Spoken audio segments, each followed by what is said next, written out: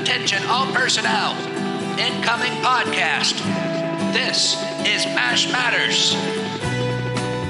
You know, Jeff, this is an anniversary. For 9 straight podcasts, you have served only liver or fish. Wow. Day after day, episode after episode, fish, liver, fish. And say it with me, everyone. I've eaten a river of liver and an ocean of fish. One of the most quoted lines ever, probably from MASH. And yes, today we are going to talk about that particular episode, Adam's Ribs. And I am joined by the man who served up that fish and liver day after day for 11 straight days, Private Igor himself, Mr. Jeff Maxwell. Hello, sir. Hello, sir, and hello to you. And if I may, and the entree today, we have liver or fish. There you go. 37 million years later, and you hear it again, live. Just hearing you say that in my headphones makes me happy. So yeah, we're going to talk about Adam's Ribs today. This is a topic that was inspired by 2 different questions that we received from some listeners. In fact, Jeff, why don't you go ahead and read that message that came into us? I will. By the way, I love ribs. I love ribs. And doing MASH, I actually kind of started to be engaged with and interested in and curious about cooking. So I kind of became a pretty good cook in years after that. And mostly I love barbecuing. So I've tried to perfect the low and slow method of barbecuing ribs and everything else. Yeah. So I love ribs. So it was kind of prophetic that they did that, knowing what I was going to do. Did your love of ribs come before this episode or after this episode? After this episode. Okay. Definitely after the episode, especially when I saw them in the pan. I went, gee, that looked good. So I got a taste for ribs. I got Jones for ribs there. So everybody come over to my house. I'll make ribs. I'll be right there. So Scott Lawrence, do we know where Scott's from? We don't, but that's okay. We don't care, Scott. We know you're from somewhere. That's good. From Scott Lawrence. Hi, Jeff and Ryan. Just found the show in the last week and truly loved the show. Well, thank you, Scott. Listen to other MASH podcasts, but they don't offer the insight you are able to give. Well, of course, being in my early 30s, most people in my age group have not seen or don't love MASH as much as I do. So great to listen to people who love the show and a person who was actually on it. Cool. Question. Adam's Ribs to me is one of the top 5 episodes of MASH. The famous Alan Alda rant about a river of liver to Igor is one of my favorites. Does Jeff, that would be me, ever get anyone quoting that to him or have any memories of that episode? Can't wait to get caught up on the first 7 episodes and look forward to more. Thank you both for keeping MASH still out there, even after 47 years. Well, Scott, thank you for writing that question. And here's the answer to the question. Yes, I have people that talk about that river of liver scene a lot. And I have, as I did here today, I have said and been asked to say, and the entree today, we have liver or fish. So yeah, they do it. And then everybody goes, I've eaten a river of liver and an ocean of fish. I've written so many ribs, I've go and guess. So I listen to that a lot. Now, if you had to choose between liver or fish, which one would you choose? Oh, fish. Yeah, fish. Absolutely fish. Yeah, me too. I don't know that I could trust anybody who would choose liver over fish. Yeah, I don't know. That would be like... Now I've ticked off all the liver lovers out there. Liver lovers. Yeah. You know, I actually got hooked on liver once. I ate liver for about a week straight. I don't know why, but I ate it and I was, grilling liver and onions. Yeah. And it was so good, I went crazy and I ate it for literally about 5 or 6 days. And then on the 7th day, I threw up. I couldn't. And the idea of eating liver it totally makes me sick. But it was good, so I get it. There is a certain taste, but it was all about the onions. You could just fry up onions and they would taste good. You don't have to put the liver in. Okay. So there you go. So did I answer the question? Yes. Quite frankly, that was one of the most fun shows to do because watching Alan do his thing was really amazing. And anybody that was, interested in improvisational acting, that was a lesson in it. We're going to let them do this to us? No, I say, no! We're not going to eat this dreck anymore! We want something else! We want something else! We want something else! We want something else! Where these in the world arise! You have nothing At one point, I asked Alan, how did you figure out that little dance you did? Because that looked very complicated. And he said, honestly, I didn't know I was going to do it till I did it. Huh. So that's very interesting for those of you who are interested in the acting process. He didn't know he was going to do it, and he did it. They did it twice. Once without the throwing of the food, and then again with the throwing of the food. So you could they had to cut it around or cut around it or do whatever. But it was a great show. A sequence like that, which on the screen lasts 60 to 90 seconds.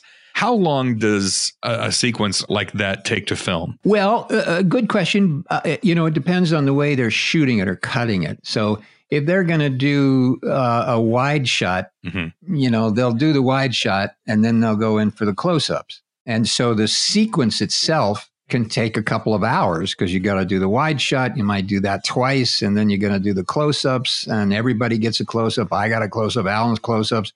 I remember Gary and what's that guy that played the Klinger? Jamie Farr. Jamie Farr. Oh, yeah. They went into their close-up. So that whole process can take a couple of hours to do because you got to set everything up and move the cameras around and set everything up again. So it can take a couple of hours to do. And plus, this was one of those rare times when Roy Goldman was behind the steam table with you. Yeah, we had a great time banging those lids.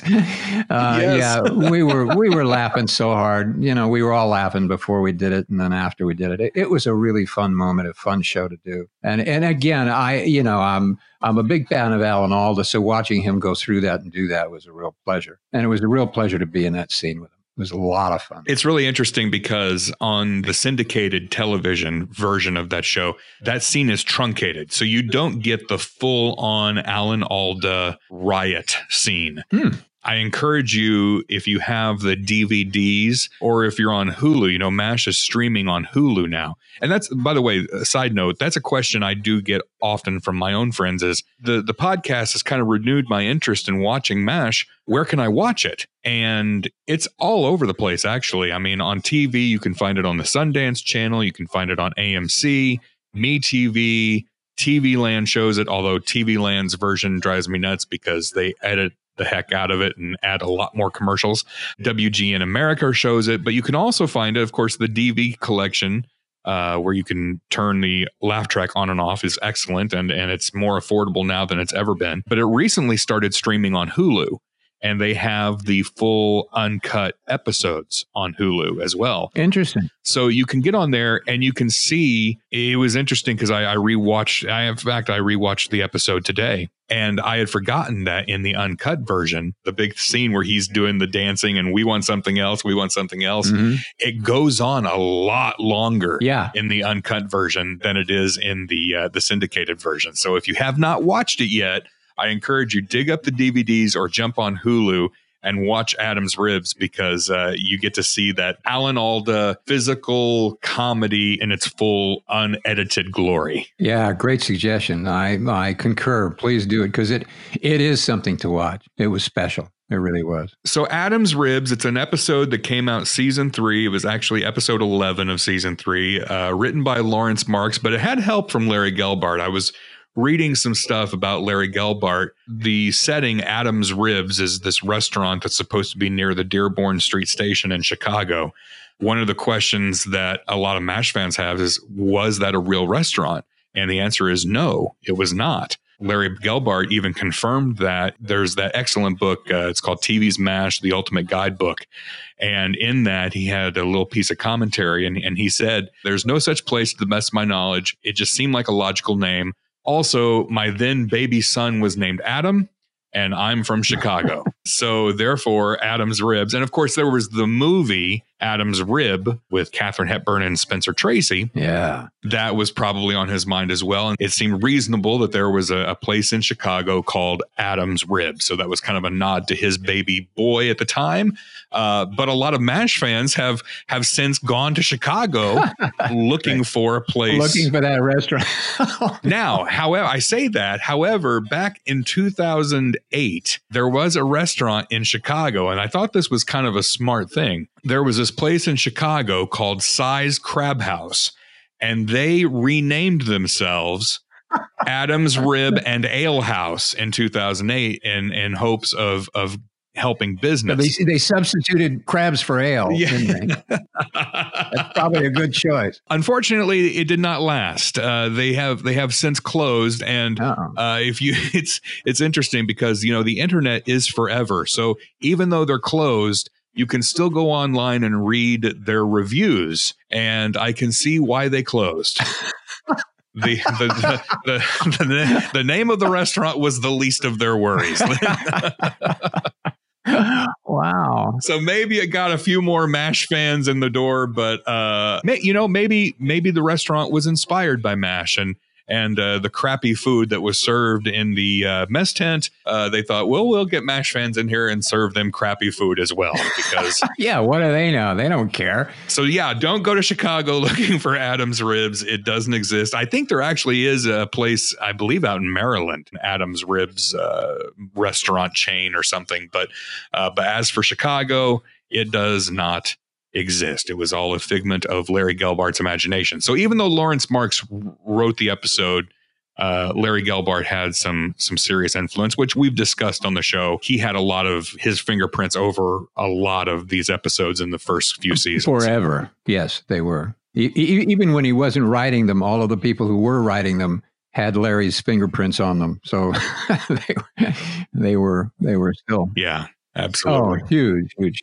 Yeah. Well, what a tremendous influence. I mean, obviously he was a comedy god for one thing, and he helped create the show. So obviously his influence was going to be on it well after he left, I think after the 4th season. A couple of things you can get online and do all kinds of research about all these different episodes. And something that I thought was interesting, some goofs. One is that Henry says he met his wife at the Dearborn Street Station. I was born in Illinois. I spent half my life at the Dearborn Station. It was the first place my mother let me go to the men's room alone.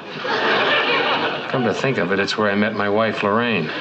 But in the previous season, Dear Dad 3, that episode, he said he met her at a freshman mixer, which I assume was at the University of Illinois, since that's where he went to college. So there's a discrepancy there. Also, I live in Illinois, so I know this to be true. The supply sergeant who holds up the ribs in channels, he pronounces the town Joliet as Joliet. Adam's Ribs? You know? I'm from Joliet. I'd walk to Chicago on my knees in the snow for a takeout order. And I can tell you that nobody from the town of Joliet would ever say Joliet. Ever. Really? In fact, believe it or not, there is still it's a very antiquated, old, outdated ordinance in the city that prohibits the pronunciation of Joliet and says there's only one appropriate pronunciation, and that is Joliet. Wow. Obviously, that staff sergeant was not actually from Joliet, Illinois, or else he would have been run out of town. The dirty bugger for pronouncing it that way. And fined several thousands of dollars. Exactly. So there's another question that came in regarding this episode, and it came from Craig Wilson over in Australia. He says, I've been asked a few times about Adam's Ribs. What happened to them after Hawkeye had to go to the ER and the camera stopped? He says, I keep saying they would have been eaten by everyone there, but if you know, could you please tell us? Because you were the one who delivered the ribs. And then obviously the chopper came in and ruined everybody's day. But when the camera stopped rolling, do you know what happened to those ribs? I wish I could say I do. I don't. I don't know what happened to the ribs. I don't know whether anybody ate them or not. I know that they would have come from the commissary. They were made in the 20th Century Fox commissary. Mm-hmm. And they were a very, very good restaurant, actually. So I would imagine they were pretty good eating, but I don't know who ate them. I know the prop guys usually ran off with all the food after the scenes were shot. So if anybody got them, I would assume the prop guys got them and took them home. I would bet. But I didn't personally see anybody eat them. So you did not eat any of the ribs yourself? I did not eat any of the ribs. I do not recall seeing any of the actors or any of the characters, anybody eating those ribs. I think they probably said, "Oh, scene over. Put the tinfoil back on them," and the prop guys put them in their car and took them home. Those were actual ribs. They weren't like prop ribs. They were not. They were not rubber ribs. No. Well, you look at TV. You watch TV commercials with food, and that food has actual food in it, but it's also being held together with glue. And yeah. So I didn't know if they were actual ribs or if it was modified and made to look like ribs. They were stitched together. They were all glued and stitched. It came as a kit. It was a model, Yeah, it was a polyester blend, I think, of ribs. I don't know. No, they were the commissary guys, and folks, they would make food. They didn't know what was going to happen to them. So if they said, we need a pan of ribs, they'd make what they were asked to make, and they were happy to do it. And they didn't know what we were going to do with them. So they would just be accurate and make what they asked. And, that was the end of it for them. So yeah, they were real ribs though. I do remember seeing them and smelling them and thinking, oh gosh, these look pretty good, but I didn't get any of them and I didn't see anybody get them. So okay. I don't know what happened to those ribs. Well, and in the scene, they're just abandoned there in the in the mess tent, which, there's always the question of what happened in that world. What happened to the ribs? Did they just sit there while everybody was in OR? We never know the answer if the Hawkeye ever got back to eat the ribs. Did Igor come back knowing that they were there and take him himself? We don't know. But, if we had a dream scenario, if you could make your own fan fiction related to these ribs, what do you think happened to those ribs? Who, me? Yeah, you. You're the one who cooked them. Me? Oh, yeah. Oh, hi. How are you? The way it would probably have worked is that Igor would have come back in and seen the pan and everybody was out of the place, and he would have picked it up and taken it someplace and stored them or done something with them. That would be my guess. I think that would have been what would have happened truly. Yeah. In the reality, once the scene is over, everybody moves on. The statement is we're in the wrong room. So that scene is shot, and now we got to go into the OR. You got to go into somebody's tent. So once that's done, everybody, runs out of that room like little cockroaches, gone. Okay, over. Let's go somewhere else now. Yeah. So those ribs would have been literally abandoned like that. And you can give a little insight to this too. Episodes are not filmed chronologically. So that wasn't necessarily the last scene that was actually filmed for that episode, correct? No, probably not. I don't remember now, but probably not. I mean, it's possible that could have been the first scene that you filmed of that episode. You never, it could be that way. It's possible, yeah. Most of the mess tent scenes that we were in were always filmed in the first thing in the morning, which was frustrating to me because I had to be there early to do that. I don't remember whether that happened there because I know it was a long scene with that, his rant and then all that kind of stuff. So boy, this is a few years ago, boy. And I'm not sure I remember chronologically how all that worked on that particular day. Well, sure. But I mean, in general, yeah. Episodes were never filmed chronologically. I wouldn't say 100% of the time they were not filmed chronologically. I think some of them were. We went from one tent to the other. Some of it was because in the way it worked and the way the planning worked was that, let's say on a Monday, everybody showed up. There was a table read. People sat around the table and read through the script. Then everybody got up and walked through each scene.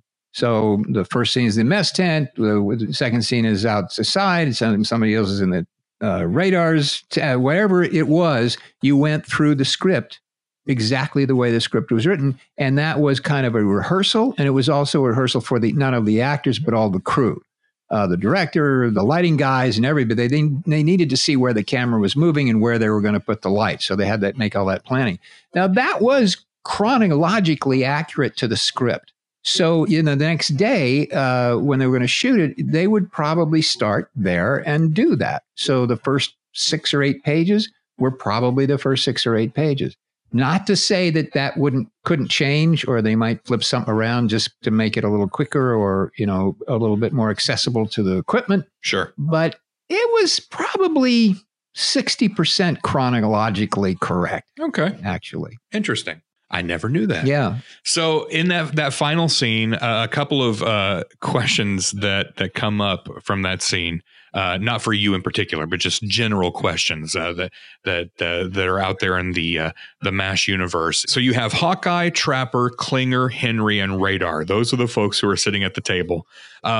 Father Mulcahy wasn't invited. Actually, Bill Christopher didn't appear in that episode, nor did Frank and Margaret. But two questions about that. One, the choppers come in and interrupt, Hawkeye just as he's about to pull out the first rib. Why didn't Radar sense that those choppers were coming? He must have been so focused on the ribs that he didn't notice their approach. That's the first question. And secondly, Klinger is there.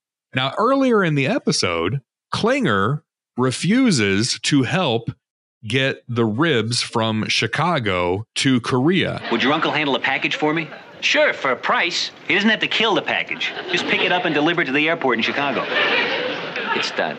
Won't cost you a dime. Lady, you're a real gentleman. All you gotta do is sign my psycho discharge papers, you and Captain McIntyre. Klinger, that paper has to be signed by 3 doctors. We're only 2. Nobody else wants to be 3. Okay. The deal's off. Wait a second. Wait. No discharge, no package, and I expect you to unsuccotash my stove, sir. I'm sorry. If I'm Hawkeye and Klinger says, no, I'm not helping you get the ribs. Well, guess what, Klinger? You're not getting any of my ribs. How about that? I don't think the Klinger deserves a rib. Wow. Let's write in. This is not right. We got to call somebody.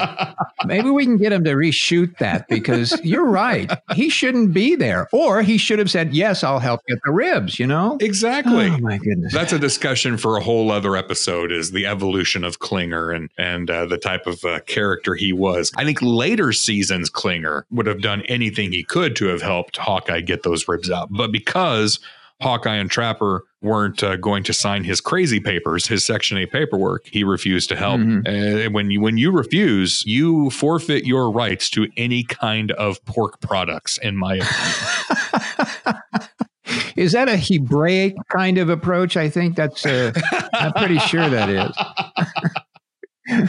So that's Adam's ribs, and that's from season. Now, I will say that's probably in the running for one of my favorite episodes of season 3. But I haven't gotten that far yet, because I still haven't picked my favorite episode from season 2, which I need to do in one of the upcoming episodes. So maybe I'll throw that out to listeners and say, what are your favorites from season 2? I would love to hear listeners' favorite episodes from season 2, because maybe in the next 1 or 2 episodes we have coming up here, I'll go ahead and I'll pick my season 2 favorite episode. But I want to hear from listeners. What's your favorite season 2 episode? And then once we get to season 3, I have a feeling that Adam's Ribs is going to be one of the top favorite episodes from that season. And if anyone would like to invest in Jeff's Ribs in Chicago, I'd be happy to talk to your bankers, your attorneys, because I'm thinking of doing that. That's good of you. That's good. A few $100,000. We'll open that rib joint in a couple of weeks.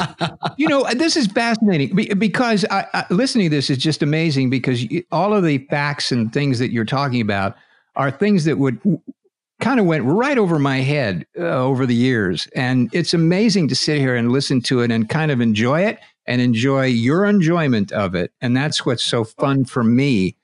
To be able to do this, because I've said it many times, this was a job. I loved everybody. I loved doing it, but it was a job. So I wasn't quite as involved in all these little nuances of things that were happening and did happen, and the mistakes and all the stuff that went on that people talk about. So hearing them is really kind of fun. So I appreciate your assessment of it, Ryan, and listening to it. It's really kind of fun for me to do that. So thank you. Pretty cool. Oh, well, hey, this has been great. Again, the chance to talk about favorite episodes from my all-time favorite show. And also, this is kind of an iconic episode from the early part of the run. It's one of those episodes that a lot of people, even if they're not big MASH fans, a lot of people, even the fair weather fan, they know Adam's Ribs. Yeah. And it's got to be cool for you, too, that, one particular episode that you're linked to. It's one of those episodes that I think that Igor is linked to more than others. So the fact that you still now, so many years later, have people coming up to you and wanting you to say liver or fish and river of liver and talk about, I want something else. And that's got to be cool for you as well. It is very cool. Everything about this is very cool for me. So well, good. There's nothing doesn't stink about this.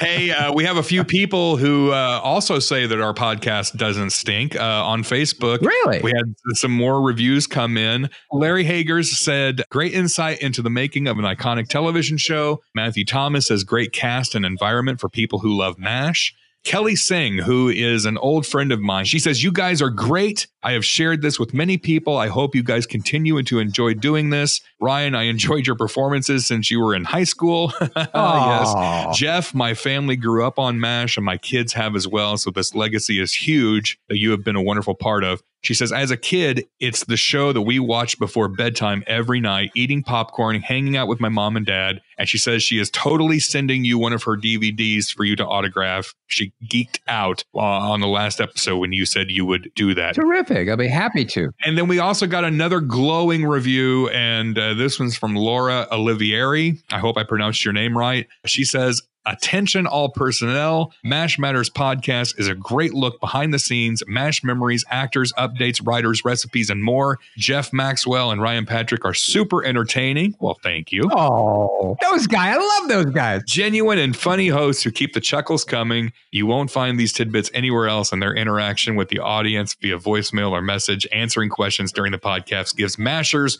a real connection to their favorite show.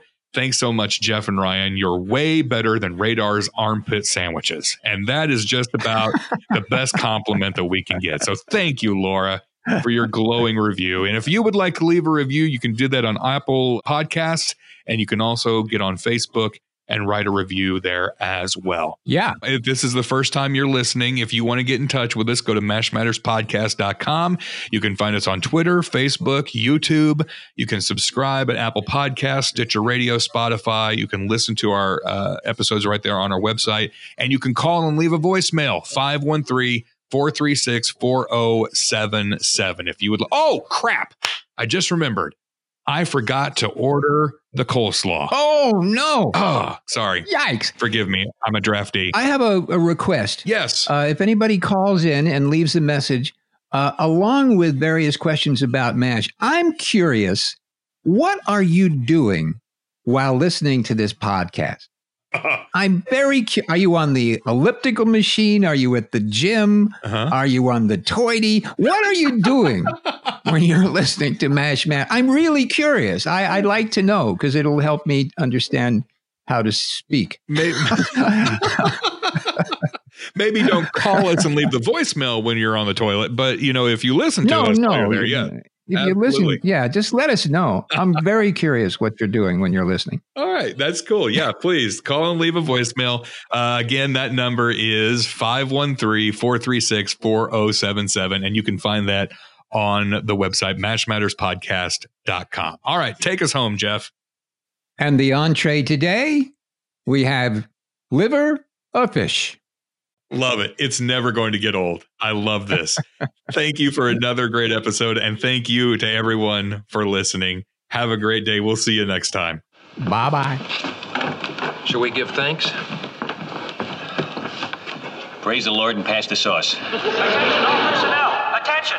Ambulances in the lower compound. Choppers on the upper pad. Incoming wounded. Repeat. Incoming wounded. All OR personnel report on the double. Come on. Repeat. Ambulances in the lower compound. Choppers on the upper Oh, that's pad. not fair. Come on. No, wait a minute. No, it's not fair. We got